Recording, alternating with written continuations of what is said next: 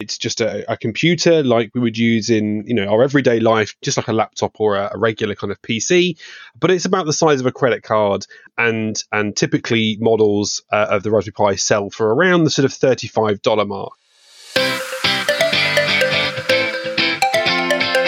Welcome to Kids Lab, a podcast for parents, educators, and everybody interested in STEAM education.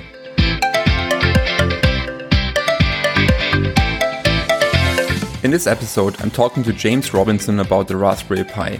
The Raspberry Pi is a series of single-board computers with a common goal to promote teaching of basic computing in schools and in developing countries.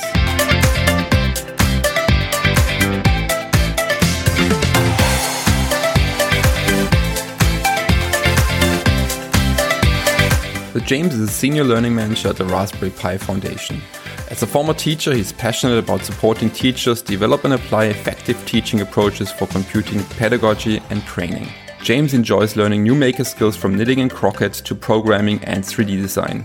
He's a bit of a space enthusiast as well as an adult fan of Lego, and has combined his passions to send Lego minifigs to near space using a Raspberry Pi. So what is the Raspberry Pi all about? There's actually no such thing as a single Raspberry Pi. The Raspberry Pi ecosystem now consists of a range of single-board computers and accessories, like its camera or SenseHead board.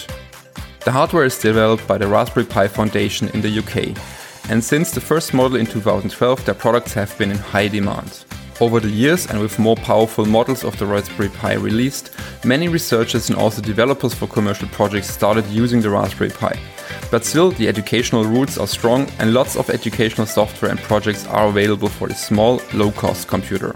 This is the first episode that focuses exclusively on the Raspberry Pi, and together with James, we're trying to give you a good overview of the Raspberry Pi itself, the educational software, and the content that is available. There's literally a universe of Raspberry Pi projects out there, so we'll focus on some of our favorites and highlight these. If you want to get started with the Raspberry Pi and learn more, be sure to visit raspberrypi.org to get started. And like always, please also visit kidslab.dev for this episode's show notes and all the links. Again, that's kidslab.dev.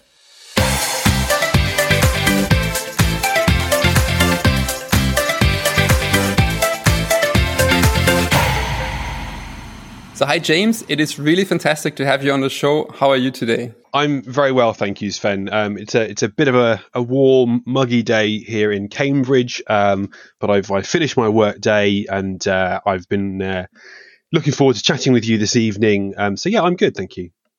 Very cool. I think it's pretty much the same over here in Germany. It was a very hot day, and I felt like I've spent all my time in a Zoom meeting, actually. So that sounds very familiar. A very beautiful recording for the evening now. So James, it's awesome that we finally talk about the Raspberry Pi. I mean, I've been mentioning the Raspberry Pi in so many projects, basically, that we talked about in the show already in the Kids Lab podcast. And finally, we have someone from the Raspberry Pi Foundation talking about the Raspberry Pi, of course. So let's explore the Raspberry Pi. What is it, and why should parents and teachers really care about it, and of course also get one? The Raspberry Pi device itself has been around since around 2012, and it is a small single-board, low-cost computer. It's just a computer like we would use in our everyday life, just like a laptop or a regular kind of PC, but it's about the size of a credit card. And typically models of the Raspberry Pi sell for around the sort of $35 mark. The most recent addition to the Raspberry Pi family has seen us produce some slightly higher spec models, but our core kind of Raspberry Pi device is always that sort of low cost $35 mark. And its size and its low cost nature are really important. It means that we can do some really interesting and engaging things for relatively little money. But the Pi also has a huge number of advantages in that it has some hardware on there that allows it to talk to physical hardware around it. So LEDs, buzzers, buttons, lights, and so on. And we can do all sorts of sensing and interacting with the physical world, which for me as an individual, but also as an education expert, I think it's something that's really fascinating. And I think I find it really engages the learners that I interact with. So we talk about this space as physical computing, and it's something that's really sort of baked into what the Pi can do, if you excuse the unintentional pun there. No worries. No worries. Yeah, I think it's really an awesome combination of hardware and access to all kind of sensors that are related to the hardware and also software, of course. And if I address the second question or part of that question, which is why, because I didn't really kind of hit that.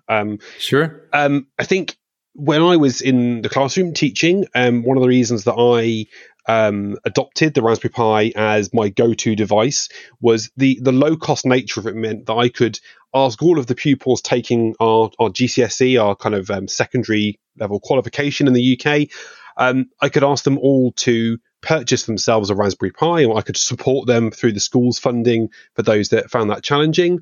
And it meant that every pupil had a device that they could bring to lessons, they could take home. It was the same device, so everyone was on a level playing field. It gave us access to lots of exciting new areas that we could deliver the curriculum through. But it was just that accessibility, I think, that really helped us sort of deliver more engaging and exciting content in our curriculum lessons. And so I think that's one of the really big motivations for parents and teachers to consider it, is that accessibility, low cost, the students owning that device that they can do what they like with is really powerful and motivating. So you just mentioned purchasing the Raspberry Pi, and I would assume that a couple of listeners actually go off and purchase one right away now. What do you do when you've received the Raspberry Pi? How do you get started with it after the unboxing? Any recommendations for that? Well, there's a number of different ways of obtaining purchasing a Raspberry Pi. We have resellers all over the world, but you can either buy the Raspberry Pi as a device, in isolation, so just a Raspberry Pi in a box. You can purchase it with we have an official getting started kit, and many other resellers also supply accessories as part of sort of bundles and things. But the Raspberry Pi itself was conceived as a device that where you could repurpose hardware and equipment that you're probably going to have lying around the house. A USB keyboard, some headphones. You might have you're probably going to have a TV or other screen that you can connect it to. So I think the first step is kind of thinking about what you might connect it to. How are you going to boot this up? Where's it going to kind of get set up for the first time? And for me, I think one of the first experiences that I would engage my students with is doing a little bit of initial kind of exploration of the software, a little bit of customization. The software is free. It's open source Linux. We call our distribution Raspbian, and it is it's subtly different to what Windows users might be familiar with and Mac users, but the same kind of key components of a desktop environment are there. But I think spending a bit of time exploring that desktop environment, finding some of those familiar things like, changing your background, launching a web browser, connecting to your Wi-Fi, just getting comfortable with the device is a really good starting point. And then you might jump off and start programming a little bit of Scratch if you're familiar with that. You might go and do a bit of web browsing. You've got an Office app on there. And more we're seeing people using the Raspberry Pi as almost a desktop replacement, a low-cost desktop replacement, because it can do pretty much anything your normal computer can do. It's just, low cost, and it can do some extra things there. So I think, getting familiar, seeing what it's capable of, maybe playing a bit of Minecraft that's sort of baked in onto the image there, and just exploring what you can do with the Pi out of the box. So you are a senior learning manager at the Raspberry Pi Foundation. So the obvious question would be, which learning resources can you recommend for the Raspberry Pi after you've explored it a bit, and if you want to go a bit deeper, basically? Yeah. So, I currently work I've been at the foundation for just over 5 years, and I think with the number of projects that we have on our site has grown rapidly over that period. I remember back when we had sort of 30, 40 projects, and now you'll probably find something in the region of 150, 200 projects on our website, ranging in challenge and context and all sorts of things.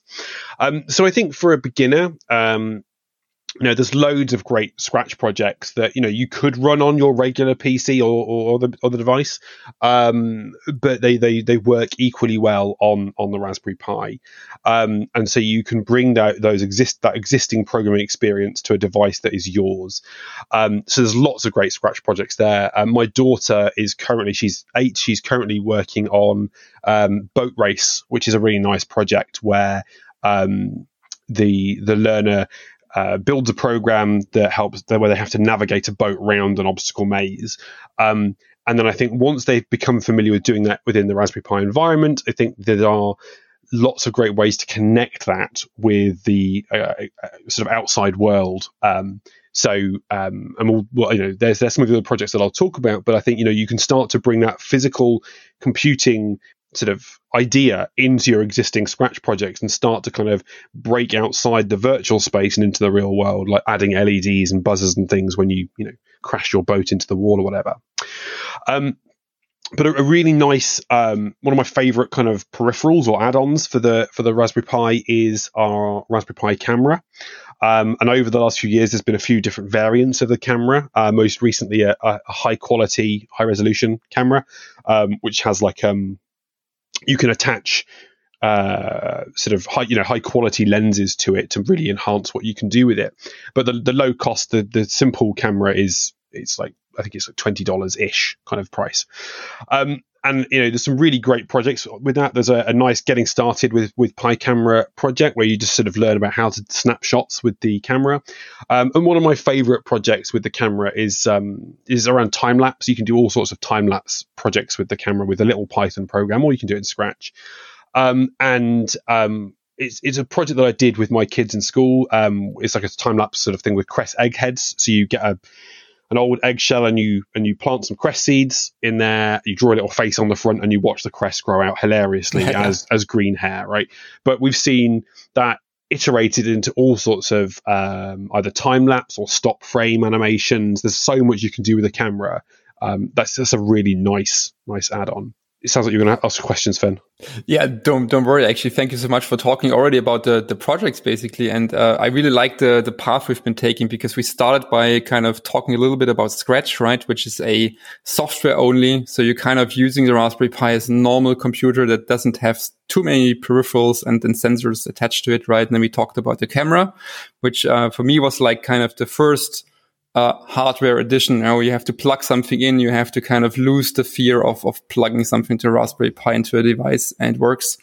And another thing that I wanted to talk with you about is actually the SenseHat, which I think is like a combination of sensors you can add to the Raspberry Pi, and that's really opening up a crazy world of sensors, right? Yeah, the SenseHat is remarkable. It was a device that was being developed just before I arrived at the foundation, and it was one of my first days at the foundation. Found out about some of the things that it was going to do, and help with some of the early projects. But it's essentially it's a sensor board, or a sort of suite of sensors on there. It has an LED matrix. It has a humidity sensor, temperature sensor, pressure sensor. And you can do so many things with it. And you can do some really interesting scientific experiments, or you could just do some really fun, inventive, creative projects. So a really fun, simple project that you can create is just by creating an 8x8 pixel image. So you learn about how colors are represented within the computer. You have to build an array of pixels, and then you sort of send that to the SenseHat, and it gets displayed. And the SenseHat, it's hard to sort of maybe visualize if you're not looking at a Raspberry Pi, but I'm sure we'll include some pictures. It's basically like a little board that just sits on top of the Raspberry Pi. So there's no additional cables and wires. It's just you slot it onto some pins and it's all connected and ready to go. So yeah, a really nice project to sort of bring that to life is PixelPet, where you make a series of images and you animate a little creature that sort of moves around on your screen, which is really great. And you can learn a lot about, as I say, variables, looping, arrays, color representation, timing. All of those kind of things come into that simple project. But then it's, with the built-in accelerometer, you can do loads of sort of physical world sensing type projects, which are really, really very exciting. And perhaps if there's time a little bit later on, I'll mention AstroPi, and we might loop back to that. But this sense has a very special place in the foundation because of its connection to AstroPi. But we'll come back to that later. So James, now we mentioned a couple of projects that are super fascinating. I'm wondering, where can teachers and parents actually go to if they want to learn more about the Raspberry Pi and maybe get deeper into education and coding and stuff like that? Thanks, Sven. I'm glad you asked. There are lots of places, and I think your first port of call should be visiting raspberrypi.org, which is our website for all of the sort of the content and the programs that the foundation run. If you want to learn a bit more about how to get started, we have an excellent free online course which we host on the FutureLearn platform. You can find details of that course on the raspberrypi.org website. For all the projects, so I've listed a couple of different project ideas. You will find the rest of those, all sort of 200 or so, at raspberrypi.org/projects, and they're all sort of categorized by theme and hardware and so on. So there's lots of great content there. And finally, you'll find out lots of other things about the other things that we do.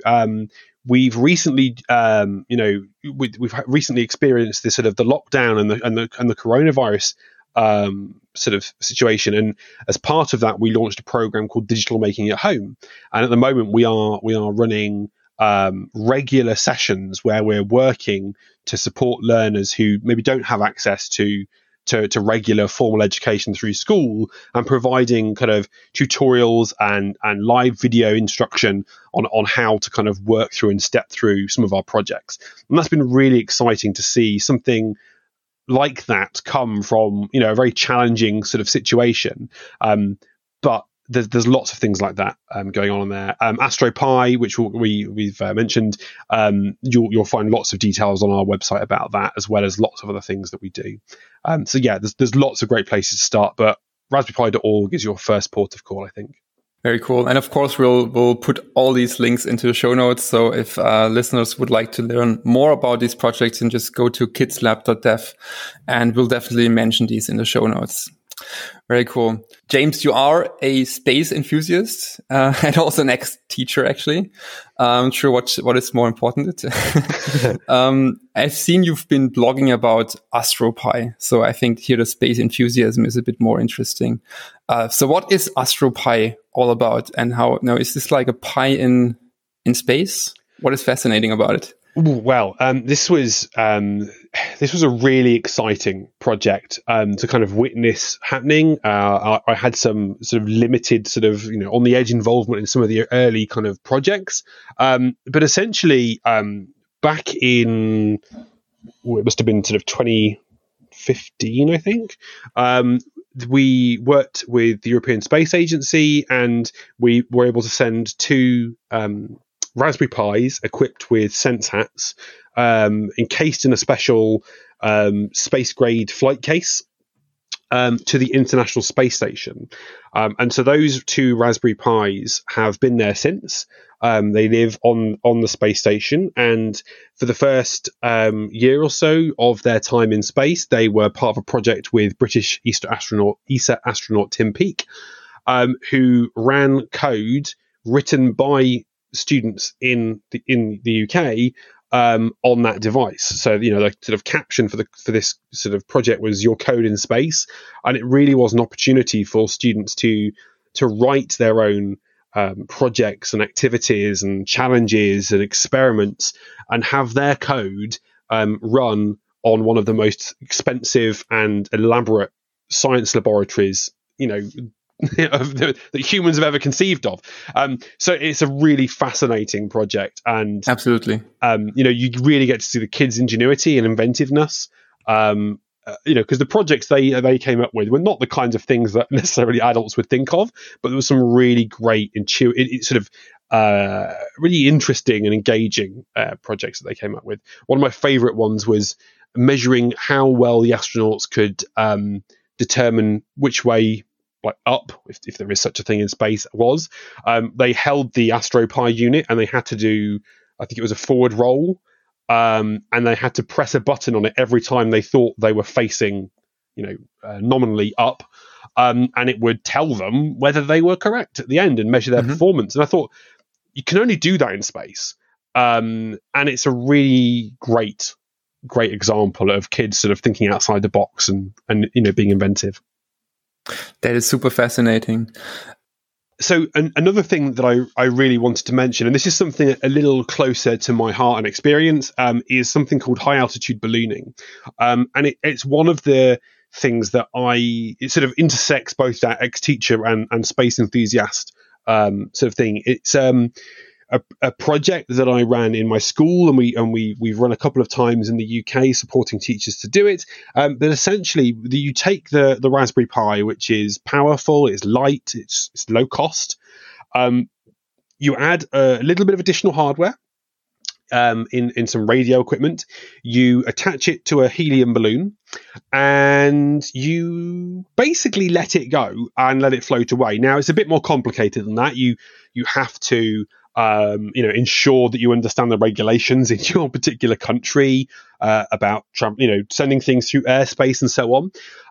There's a lot of planning that goes into it, but on the day, essentially, you release this payload, and it floats. It floats. My record is about 38 kilometers straight up. I mean, other people get it far higher and do all sorts of complicated things, but at that height, you can start to see the black of space. You can see the curvature of Earth. Wow. And you can have you should really, you wouldn't want to do this project without a camera, but you send the camera up with the Raspberry Pi, one of the low cost, cheap, lightweight cameras, and you can photograph the curvature of the Earth. And we did this as a school project for about £300 to £400, give or take, and a lot of that is as long as you get your payload back, then you can that's investment cost. It's not ongoing cost. And then the balloon bursts and it falls down and it's captured by a parachute, and then the whole way through its flight, it's transmitting telemetry back to you at a base. And so then you hop in a car. You've got a little tracker in your car, and you chase the balloon, or what's left of the payload, and it lands in a field or in a forest, or in one case a firing range, and you negotiate with somebody on the ground about how you're going to recover it, and you learn so much about like so many things. It's such an intense project. But I think for me, what it did for me and my students was it really kind of showed how achievable and how within their reach space was, with the application of some science and maths and some technology. They could send an object to near space, so that's something I'm really, really passionate about. And I'll include some links to some sort of videos and images. I can prove that I've been that high.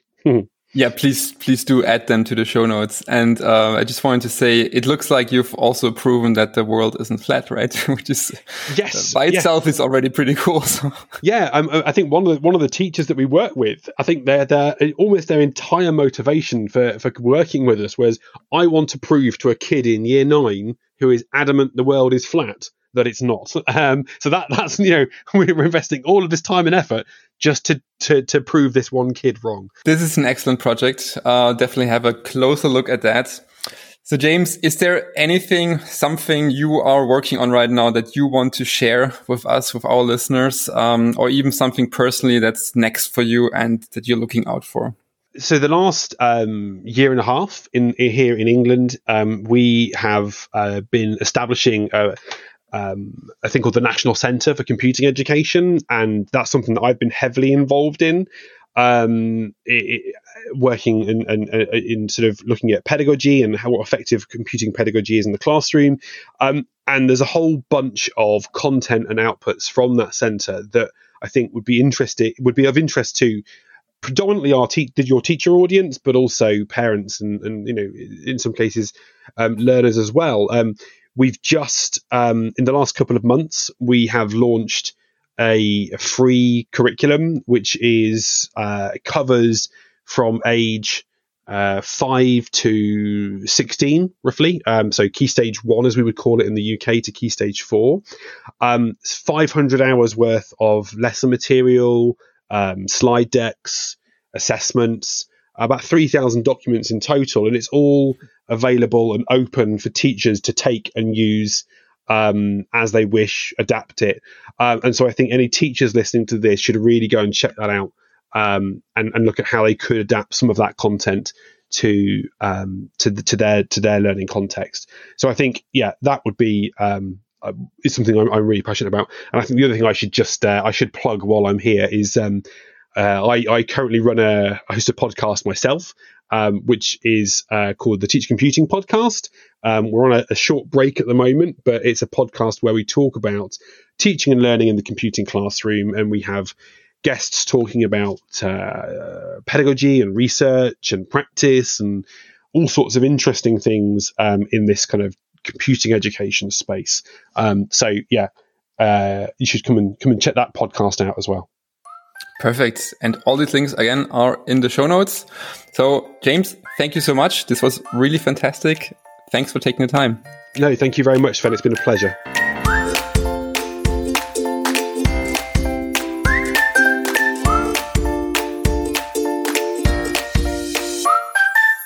I hope you enjoyed hearing about the famous Raspberry Pi single board computer and its importance for the computing education. It's again the right time to head over to kidslab.dev to check out the show notes with all the links. And of course, don't forget to subscribe with one of the subscription buttons. Again, that's kidslab.dev. That's also the place to go if you want to leave some feedback. Next up, I'll be talking to Rob Bennett about Bloxels. Bloxels is all about building your own video games, and while the kids do that, learn lots about coding.